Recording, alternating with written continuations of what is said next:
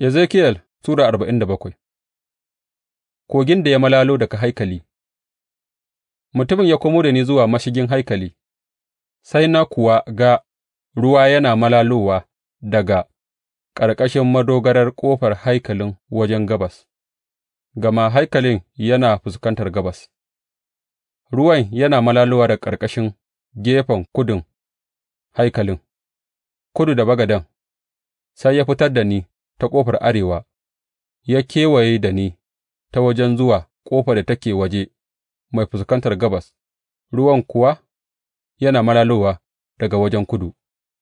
Yayinda mutumin ya yi wajen gabas da karan awo a hannunsa, sai ya auna kamu 1000, ya kuma bi da ni ta ruwan da zurfinsa ya kama ni a idon ƙafa, ya auna wani kamu 1000, ya kuma bi da ni a ruwan da zurfinsa ya kai ni gwiwa, ya sāke auna kamu 1000, ya kuma bi da ni a ruwan da zurfinsa kama ni a gindi, ya auna wani kamu 1000, amma a yanzu ruwan ya zama kogin da ban iya hayewa ba, domin ruwan ya taso ya kuma yi zurfin da ya isa ya yi iyo a ciki, kogin da ba za a iya hayewa ba. Sai ya ce mini, Ɗan mutum, ka ga wannan? Sa'an nan ya komo da ni zuwa bakin kogin. Sa'ad da na iso can, sai na ga itatuwa masu yawa a kowane gefen kogin. Sai ya ce mini, Wannan ruwa yana malalowa zuwa yankin gabas, ya kuma gangaro zuwa cikin Araba, inda zai shiga teku. Sa'ad da ya shiga cikin tekun, sai ruwan a can ya zama mai daɗi. Tarin halittu masu rai za su rayu a duk inda ruwan ya malalo. Za a kasance da kifi masu yawa domin wannan ruwa yana malalowa a can, yana kuma mai da ruwan gishiri ya zama ruwa mai daɗi.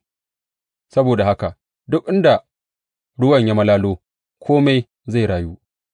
Masunta za su tsaya a gaɓar, daga En Gedi zuwa Eglayim. Za a kasance da wuraren jefa abin kamun kifi, za a sami kifayen iri iri, kamar kifaye Bahar Rum, amma fadamun da tafkunan ba za su zama masu daɗi ba, za a bar su a gishirinsu. ’Ya'yan itatuwa na kowane iri za su yi girma a kowane gefen kogin, ganyayensu ba su bushe ba, ba kuwa za su fasa yin ’ya'ya ba.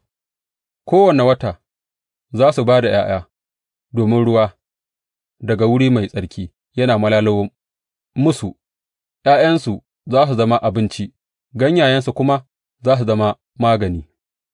Iyakokin ƙasar. Ga abin da Ubangiji Mai Iko Duka yana cewa, Waɗannan su ne iyakokin da za ku raba ƙasar gādo cikin kabilan Isra'ila, 12 da rabo biyu don Yusuf. Za ku raba ta daidai a cikinsu, gama na ɗaga hannu na rantse zan ba da ita ga kakanninku.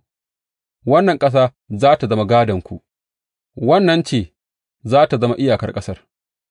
A wajen arewa za tă fara daga Bahar Rum ta hanyar Hetlon, ta wuce Lebo Hamat zuwa Zedad, Berota da Sibrayim, wadda take a iyaka tsakanin Damaskus da Hamat, har zuwa Hazar Hattikon, wadda take a iyakar Hauran.